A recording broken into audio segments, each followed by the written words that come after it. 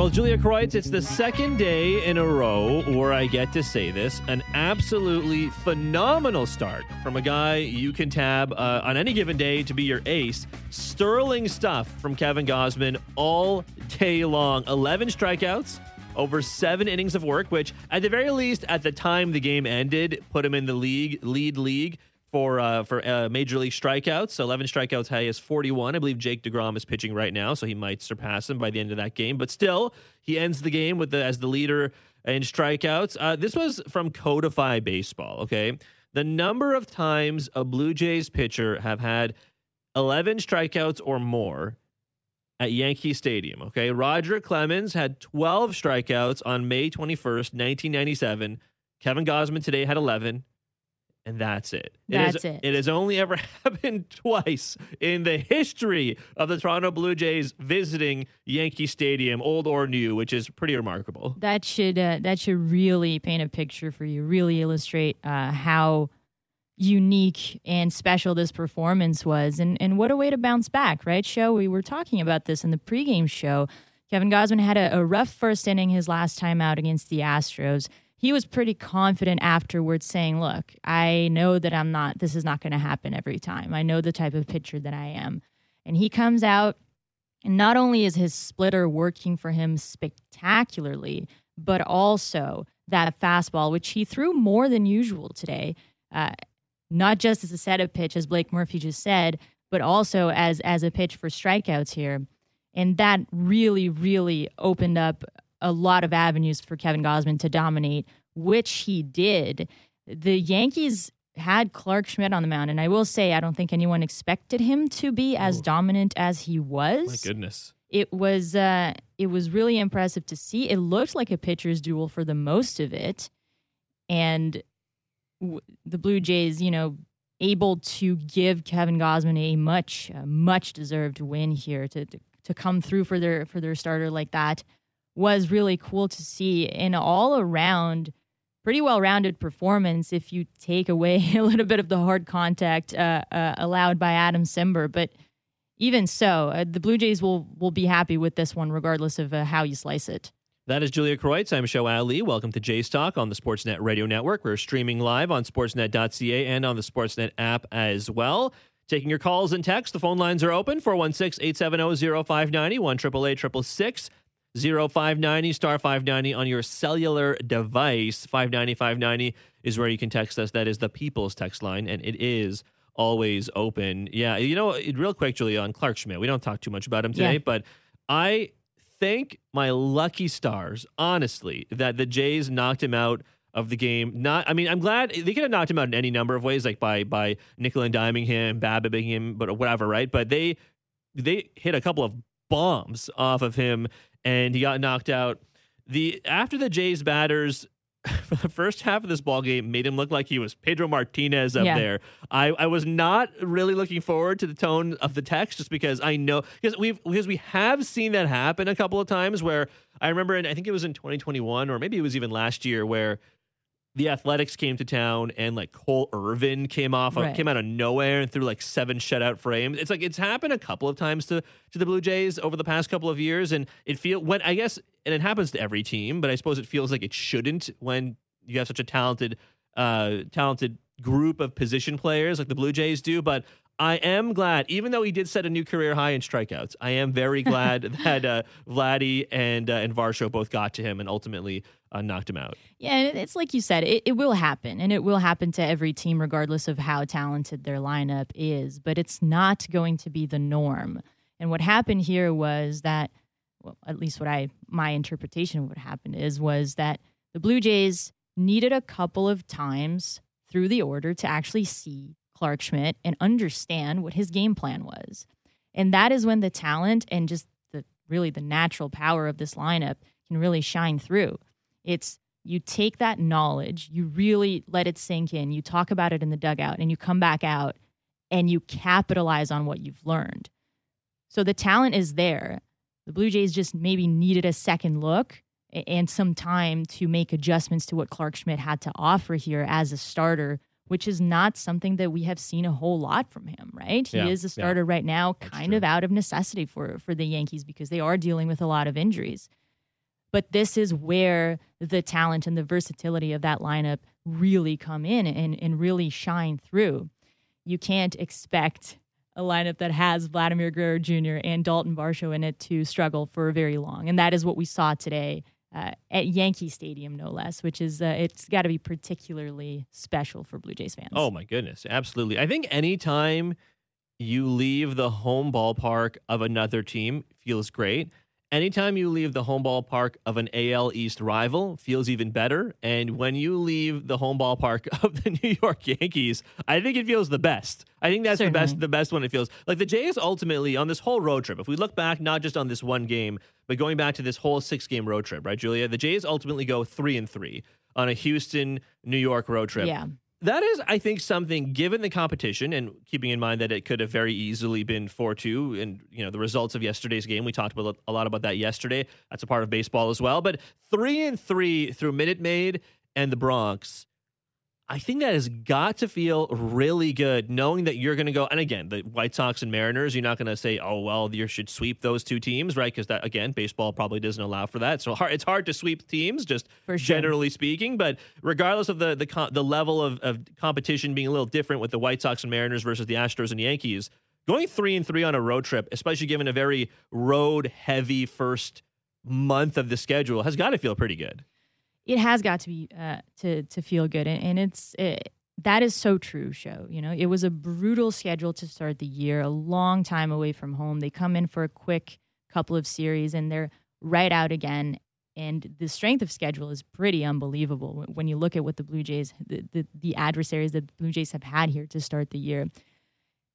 Managers will be very quick to tell you that whenever you leave a road trip at 500. It means it's a success. I would say it is especially so this time around with the way that the Astros were playing in that series.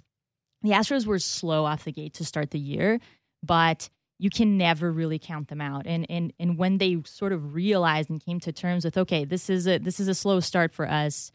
We are familiar with this. We're going to start turning things around. To the Blue Jays, maybe bad luck. That's when they rolled into town, and we really saw that resurgence that is so characteristic of the Astros.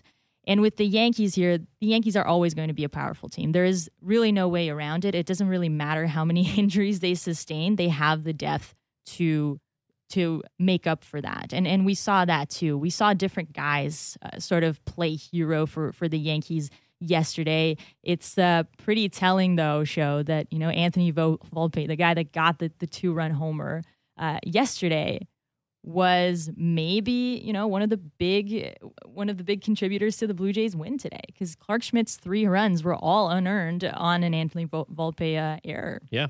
It's true, and we were joking during the game about, Isaiah Canner-Falefa would have made the those play. plays. Volpe, it's true. The he's young. He's probably going to improve over the course of a long period of time because the kid's probably going to be the shortstop of the present and future for the New York Yankees. But Clark Schmidt, I'm very happy the Blue Jays got to him, knocked him out. Kevin Gausman came back out, got the win. I see a text here on the text line further to that stat from Codify about how Roger Clemens is the only other pitcher with more than 11 strikeouts at Yankee Stadium as a Blue Jay. Right. Graham says Clemens probably pitched the whole game. Could you imagine if Gausman had that chance? I just looked it up. I was actually just curious. Roger Clemens pitched 8 innings, and he had 12 strikeouts over 8 innings. He allowed 1 earned run, and he gave up 4 hits. So, Roger Clemens was 8-0 at that point in the season. Dan Plesac and Mike Timlin closed out the game in the 9th inning. But still, like 8 innings, 4 hits, an earned run, and 12 strikeouts from Roger Clemens in 1997 is phenomenal. I actually think 11 strikeouts over 7 innings with 3 hits today is, I dare say, in 2023, maybe even a little bit more impressive. Yeah, no, I'm okay with you saying that. I'm not gonna disagree. The way that things have gone this year, especially when it comes to offense, with all of the technology and the added statistics that we have to the game, the fact that Kevin Gausman pulled that off is more impressive, I believe, in my mind. And again, I don't want to disparage any legends. Far from it. Me neither. But when you look at what Kevin Gausman did today, in the climate that we currently are with Major League Baseball and its offense, that has got to be up there as one of the best regular season performances we've seen from a Blue Jays pitcher against the Yankees. Dylan in Toronto says on the text line, Astros jumped all over Gosman with sliders that put him behind the count, high fastballs that were very predictable. Today, fastball command all over the zone, which made them second guess anything low. They couldn't spit on the splitter, and it made all the difference. Jeffrey from Oshawa says, kudos to the outfield defense, which is absolutely true. I think it's a good point from Jeffrey because you look at what the Blue Jays got in the outfield today, and today was like the three optimal outfielders out there, George Springer, certainly Dalton Varsho, and Kevin Kiermaier as well. Kiermaier and Varsho particularly were quite active today, and we saw a number of plays, Julia, where Swanson was coming. There was a ball that Swanson, he put the glove basically right next to his cheekbone to make the catch. It kind of looked like he came back in to make the catch, and the ball, if he had broken it maybe a couple inches either way, maybe it would have hit him in the face, but he still managed to make the catch.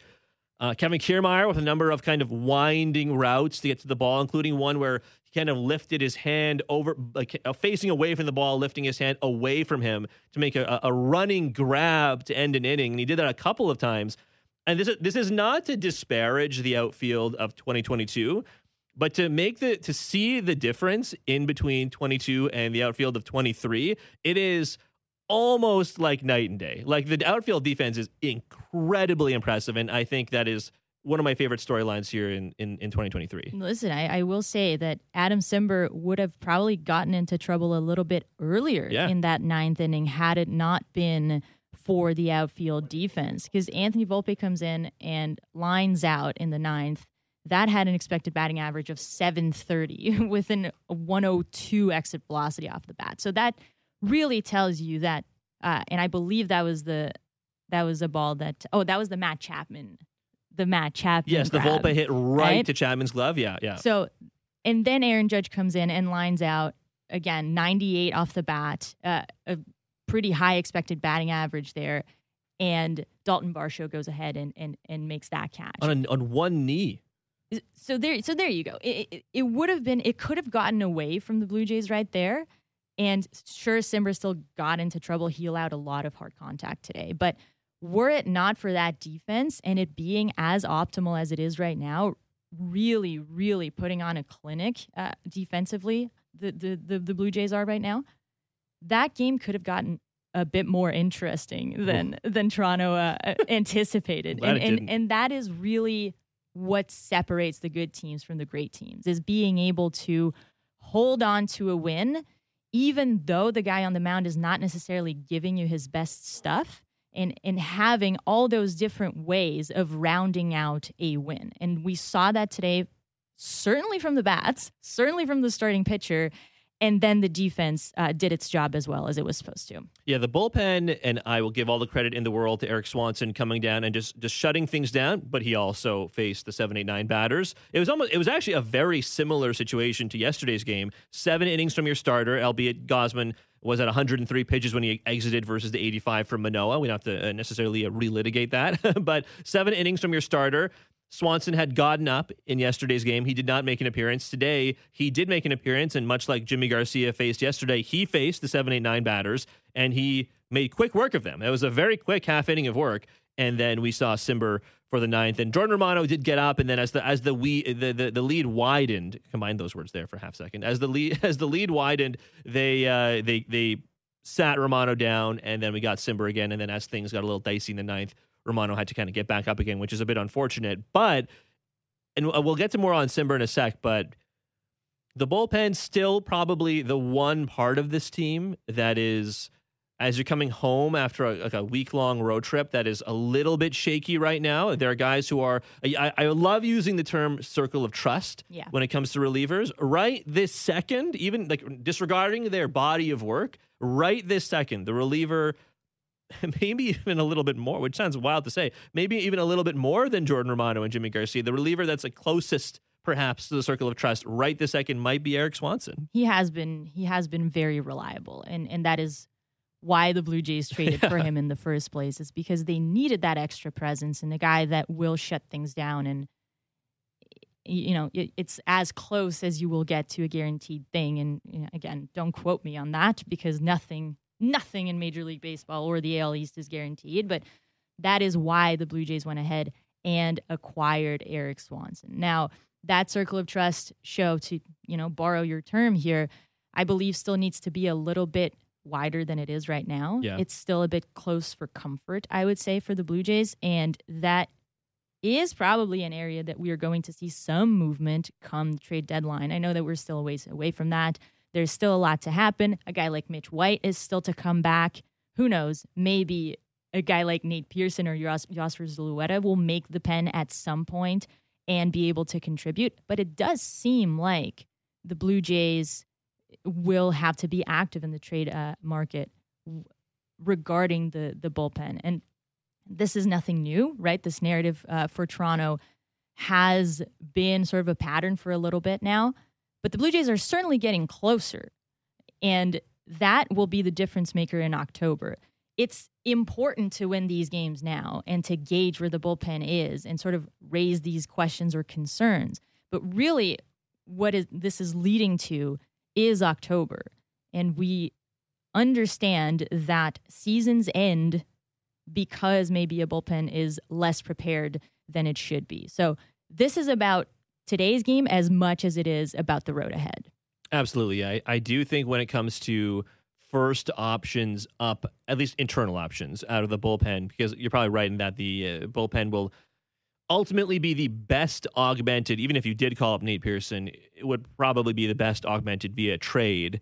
And some people have texted in to say, what about Aroldis Chapman? And I mean, he's a hard-throwing lefty, probably that makes the bullpen better, and he also strikes me as someone who was signed by the Royals in the first place to be traded. I don't think the Royals are not winning the World Series this year.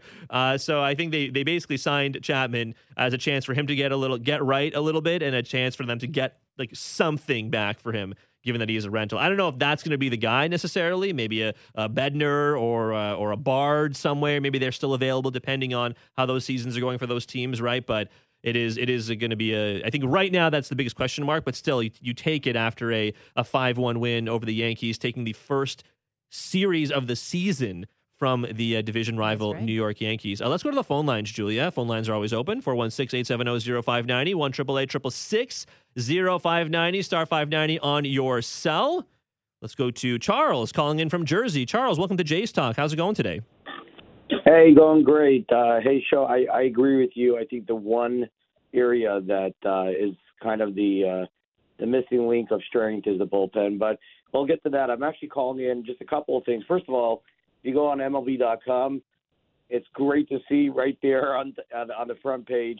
He won't play for the Yankees, but Vlad makes them pay, and they got to they got to lock him up. I mean, it's the best news of the weekend. It was Vladimir Guerrero telling us that I'm never going to play for the Yankees. I mean, I know that sounds very cynical, but I mean it's awesome to have kind of a homegrown player. I mean, coming up in Canada, and I think he's just.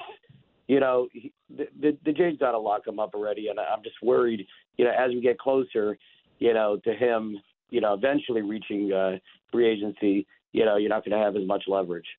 I think it's a fair point, Charles, and I appreciate the call. Thank you for calling in here. I do think it's a great point, and Vladimir Guerrero Jr., Julia, has not been shy about making his feelings about he wanting to get paid specifically by the Toronto Blue Jays known. I think it was after the first home run he hit off of Domingo Germán on the first game of the series. And there's a camera right at the end of the dugout, and he runs to the end of the dugout and he did the money sign. He did the kind of rubs his fingers together, his thumb and his first couple of fingers together, making the money sign. I thought that was funny. I mean, Vladdy is also just the kind of guy who someone who does that kind of thing. He likes to mess around, likes to be funny. And so I totally support it. I think it's great. But I do if I suppose the time to lock him up probably was last season in a quote unquote down year when he still had he hit over 30 home runs and had almost 100 RBI. And this year, probably looking at the very least more similar to his 2021 self than his 2022 self. And I would still make the argument, as I just did, that the 2022 Vladimir Guerrero Jr. was still someone you take absolutely 10 times out of 10, basically. Absolutely. Not only his stats support that show, his season so far has looked more like 21 than 22, but also his mindset, right? His mentality, the fact that he can come into the ballpark, hit homers, hit opposite field homers that just mean that he's really seeing the ball extremely well and letting the power speak for itself instead of trying too hard. And then he also gets to play around. That tells you a lot about where Vladimir Guerrero Jr. is at. We know that he's struggled mentally last year because he's been very vocal about it since spring training and saying, hey, I was trying to do too much. I was trying to be the MVP guy, and I let things get away from me a little bit. And now you look at his stats, they do look closer to his runner-up MVP than they did to last year. And he's just more relaxed, right? He's making the money sign and he's laughing and he's talking about never wanting to play for the Yankees, which honestly, it's pretty encouraging if you're the Blue Jays to hear something like that, because first, that eliminates a major competitor for his services. And second, it probably means that his loyalties are very well aligned with where you want them to be. Yeah. Right? So this is going to be a fascinating discussion until it comes to fruition. And then whether or not Guerrero stays, I think that we're never going to stop talking about it, regardless of what it is that happens, right? Do you think whenever that number comes in, do you think it starts with a 4 or a 3? What do you think? Boy. Because I'm going to say 3. These contracts are getting more and more wild, right? It's a lot of money. It's a lot of money. And if you have to make the number start with a 4 to keep Vladimir Guerrero Jr. in Toronto, I would say you do it, right? Mm-hmm. Then, again, you have other questions like financial flexibility. What do you do with Alek Manoah when it's time to sign him? Does that mean that Matt Chapman is going to walk? So there's so much to consider when it comes to the financial ability of the Blue Jays to make a deal happen like that. But for now, you can kind of just enjoy the fact that Guerrero destroyed the Yankees and then did the money signs in the dugout. That is also fair. I do enjoy watching him hit. I enjoy, to Charles' point, I enjoy him hearing him say, I will never play for the Yankees even when I am dead. And then on top of that, hitting 2 massive home runs in 2 separate games. That is like that. If there's a better way to endear yourself to a fan base you are probably pretty well ingrained with, I don't know what it is. I'm not sure. He talked the talk and then he backed it up in, of all places, New York City. So I think great stuff to see. I see a text here from, actually, I'm just going to combine a couple of these texts because they all are getting to the same point. So Jay from Regina, a massive shout out to the Jays starting pitchers who absolutely shut down the Yankees bats.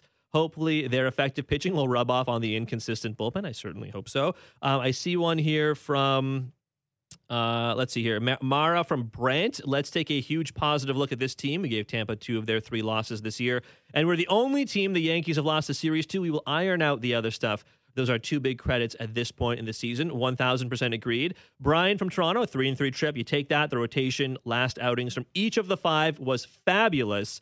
And David from Dartmouth, good game with hits, 2 outs, great starting pitchers, all games to turn the tide. There's no name on this one, Julia, but it just says, can we talk about the 0.45 ERA by the starters in this series? So thank you for texting. Everyone, thank you for texting, and still some time to do so. So I'm gonna read you the stats for the 3 starts from the Blue Jays rotation in New York. Do it. And you tell me if this is a hashtag good or not, okay? All right. Yusei Kikuchi, 6 innings, 1 earned run, 3 strikeouts. Alek Manoah, 7 innings, 0 earned runs, 2 hits overall and a walk, 5 strikeouts. Kevin Gausman today, 7 innings, 0 earned runs, 3 hits overall, 11 strikeouts. My sources tell me, I'm being told, that is, as the kids say, pretty good. You had me at Yusei Kikuchi. No. This is... He's been great this year. I know. I've been saying that since last year. It's true. Listen.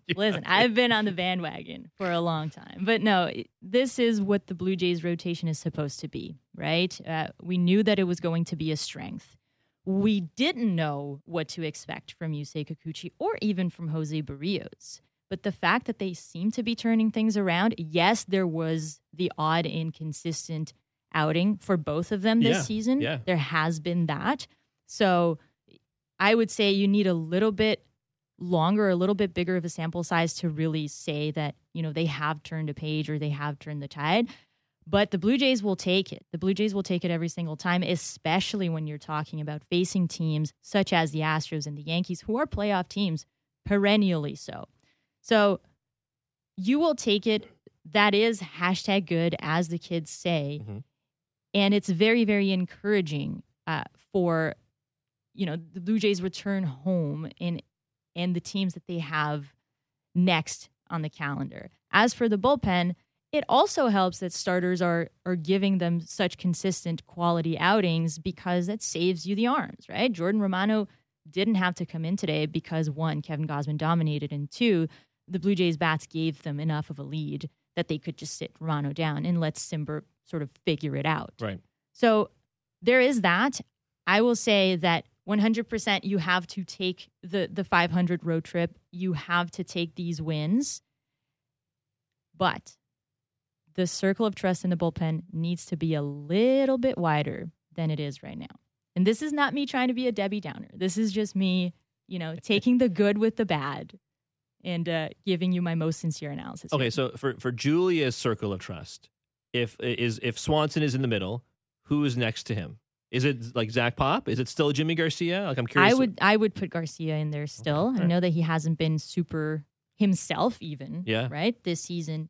He's also a free agent at the end of the season, so he, for his own sake, he needs to turn that around. Figure it out pretty fast, yes. Zach Pop is getting there. His last outing was pretty shaky, but he has proven that he can do a whole lot this season. We were talking off the air show. He has pitched a lot. He has. More than I ever expected he would pitch. Yeah, and in situations that, I would perhaps look at a more experienced arm or someone that I know a little bit more or have a little bit more of a track record with. But he has mostly succeeded in whatever the Blue Jays have asked him to do, and that's pretty cool. You do need a little bit more time to really see what Pop is about here, but so far I would say that his season has been a success story.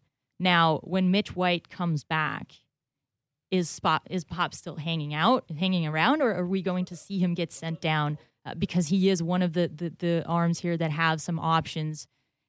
And when White comes back, I gotta believe that you bring White up, and I think so.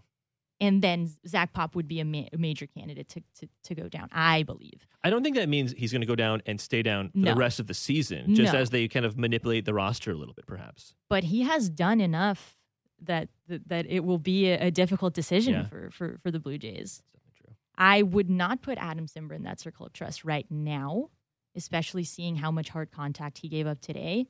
Tim Mays is always in there just for the fact that he is a lefty, right? Yeah. And then you have Jordan Romano.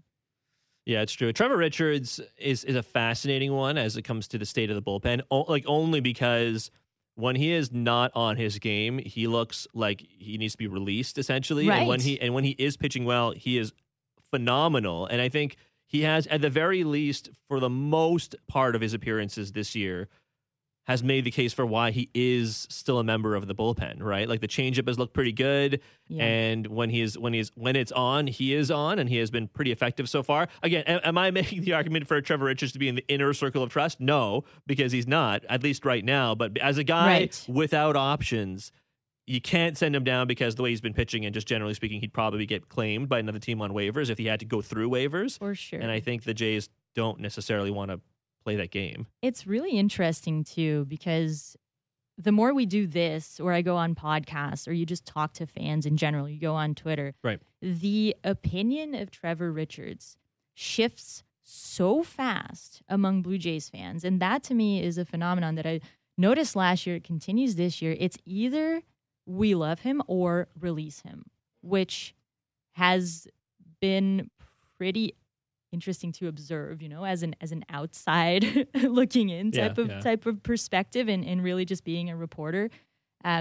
Always interesting to gauge sort of where the mentality is towards Richards. I don't see a lot of nuance. It's either or for Yeah. Blue Jays fans, which is a pretty funny thing. Yeah, there's a lot of I think we can engage in a lot of shades of gray discussion with a lot of different guys. It's pretty black or white with with Richards, maybe like him and a couple other guys like Kevin Biggio perhaps. But as far as the bullpen is concerned, certainly seems like Trevor Richards is that guy. Before we take a quick break, let's get back to the phone lines 416-870-0590 1-888-666-0590 star 590 on your cell phone. Shane joining us here on J Stock. Shane calling from Mississauga. How's it going out there in the 905, Shane? Not too bad. Been listening in. Definitely in agreement with you guys on the bullpen, but I want to switch it up a little bit here because I really think that our offense is what's going to carry us for the year. Definitely got to worry about the pitching at some point, and definitely got to get Pearson up in the pen at some point too.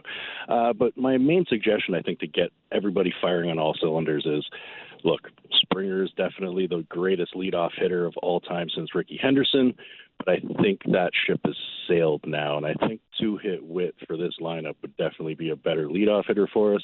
And taking advantage of Springer, sure, he might lose 10 or 12 at-bats throughout the year, but he's going to gain 10, 15, 20 at-bats with the bases loaded, with people on second and third, with, first and second.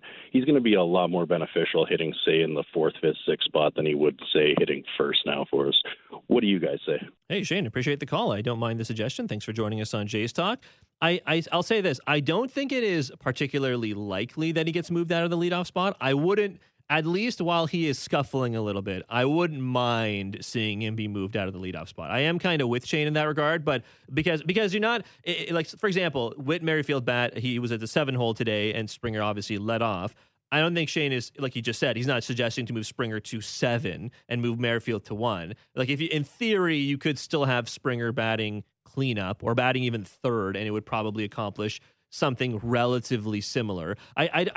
I'm not sure if I would have Merrifield lead off, even though he did obviously has led off for the Royals when he was still playing for them, like for a number of years. So it's not something that is completely alien. So it's not a terrible suggestion by any means. But if you're taking Springer out of the leadoff spot, I think I'd rather have, I don't know, Bo bat leadoff, or, so maybe even it's crazy to say Kiermaier bat leadoff, for example, right? Than Merrifield, but it's not a bad suggestion to have Springer move out of there. Yeah, that doesn't sound crazy to me at all. I would say that Kevin Kiermaier would be a good candidate were the Blue Jays to entertain the idea of moving Springer out of there.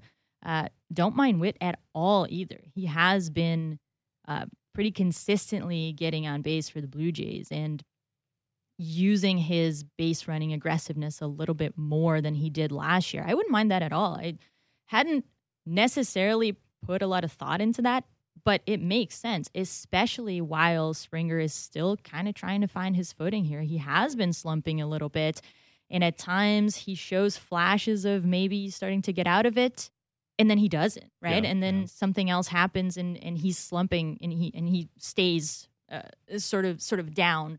So that would not be a bad idea. And we have seen John Schneider be aggressive with his lineup changes before. Bo Bichette is living proof of that. It worked for him, right? He went on that absolute tear in September. So there might be something there. I wonder if Springer's veteran status plays a little bit into this as well. He is a guy that you can't really count on slumping for very long.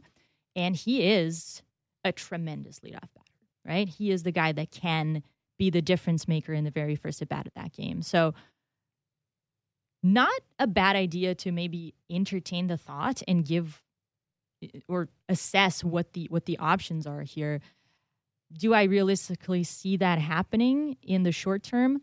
I do not. I mean, it took basically, I want to say, half a season of Bo Bichette struggling last year. And I mean, he was on fire from like end of August to the end of the season effectively. But before that point, it took almost the entire, I think it took basically the entire first half, even going past the All-Star break, for him to be moved out of the 2 or 3 hole, right? Like, I think, remember, he bat like a little lower in the lineup after that, and that he struggled for a very long time. And then, because he's an elite player, he picked it up, and all was well by the end of the season. So I think it would take a lot more of what we're seeing from Springer right now to have him moved out of that spot. And even in Houston, we had seen he was maybe like an Alex Bregman catch away from lacing a 2-run or maybe even a bases clearing double right down the left field line, and maybe we're having bad luck. Yeah, maybe maybe we're having a slightly different conversation. That's Julia Kreutz. I'm Show Ali. Let's take a very quick break, and when we return, we'll go back to the phone lines. A couple of people on hold. Stay on the line for us, please. Go back to the text line as well. You're listening to Jays Talk, Show and Julia on the Sportsnet Radio Network. The 1-2. Swing and a miss. Got him with a fastball. Strikeout number 8 for Kevin Gausman. At least in the positive direction for sure. And, you get excited to see him again. Fastball on the outside half. Strike 3 taken by Peraza. Strikeout number 9 for Kevin Gausman. The 2-2. Swing and a miss at the splitter. Strikeout number 10 for Kevin Gausman.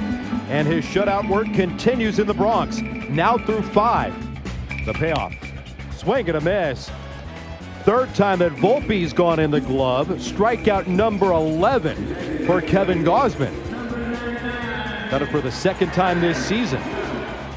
That is Ben Wagner with the call of a couple of Kevin Gausman's 11 strikeouts over 7 innings of work as the Blue Jays wrap up a 5-1 win in New York. They take the series as well. Welcome back to Jays Talk. Show Ali, Julia Kreutz here with you for a couple more minutes. Before we go back to the phone lines, Julia, and the text line, let's do the Major League Standings Watch presented by Bet365. With Bet365, you can bet on things like player props, totals, or game outcomes across many different sports. 19 plus, play responsibly. Ontario only. So a number of games already done today. The Boston Red Sox are in action right now, but Tampa, they also wrapped up a 4-1 win over the White Sox earlier this afternoon. 22nd game in a row with a home run for the Tampa Bay Rays. The record, if you're curious, is the 2019 New York Yankees with 31. Oh, indeed. The Tampa Bay Rays are now 19-3 after their win. Baltimore is 14-7. With the loss, the Yankees dropped to 13-9. With the win, the Blue Jays improved to 13-9. And again, right now, the Red Sox are playing the Brewers in Milwaukee. So entering play, they are 11-11. But even with a win, they're still going to be a game and a half back. But that is the Major League Standings Watch here on Jays Talk. Let's quickly go back to the phone lines, Julia. Let's squeeze in one more caller. And we'll get to Brian joining us from London. Brian, welcome to Jays Talk. I assume London, Ontario, not London, the UK, right? Correct. Okay. Correct, yes. All right. Well, thank you for joining us.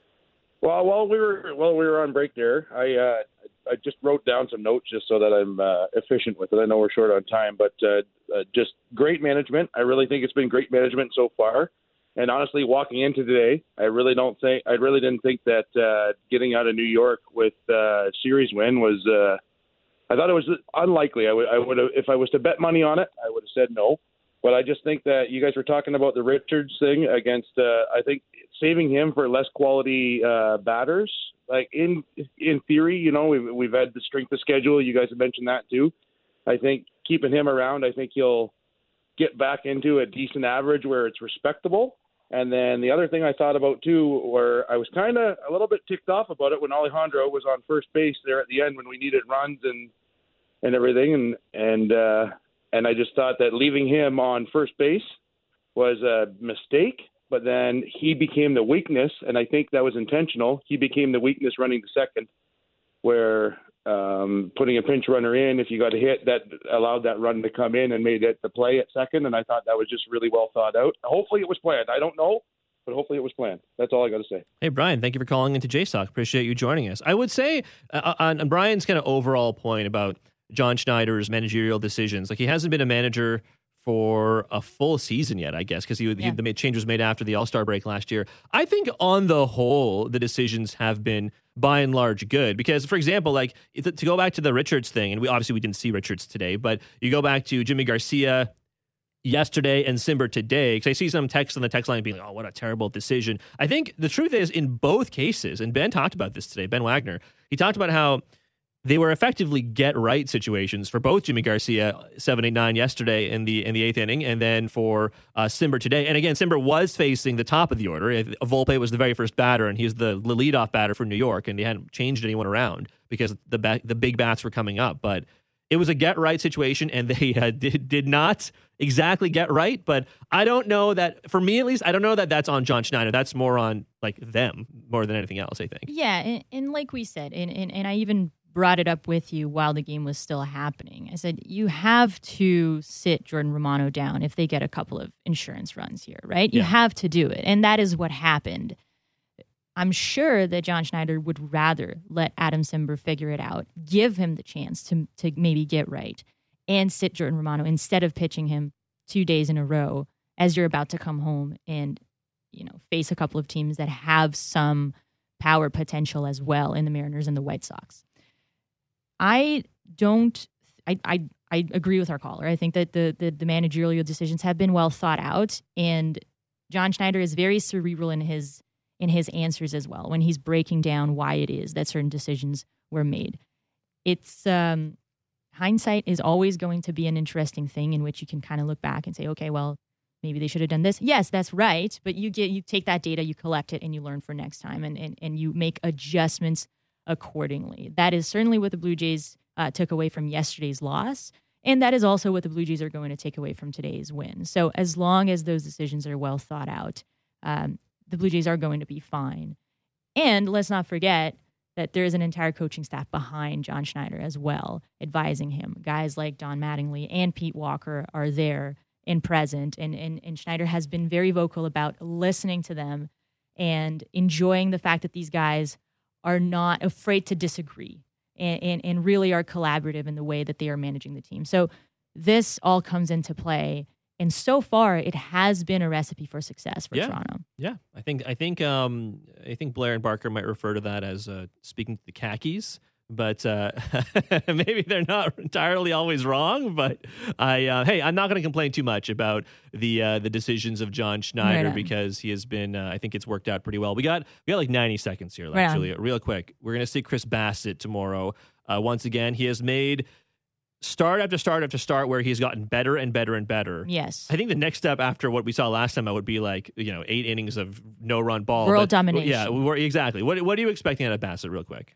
I think if he gives you a consistent outing, you will take it. If he gives you a quality start, that's perfect.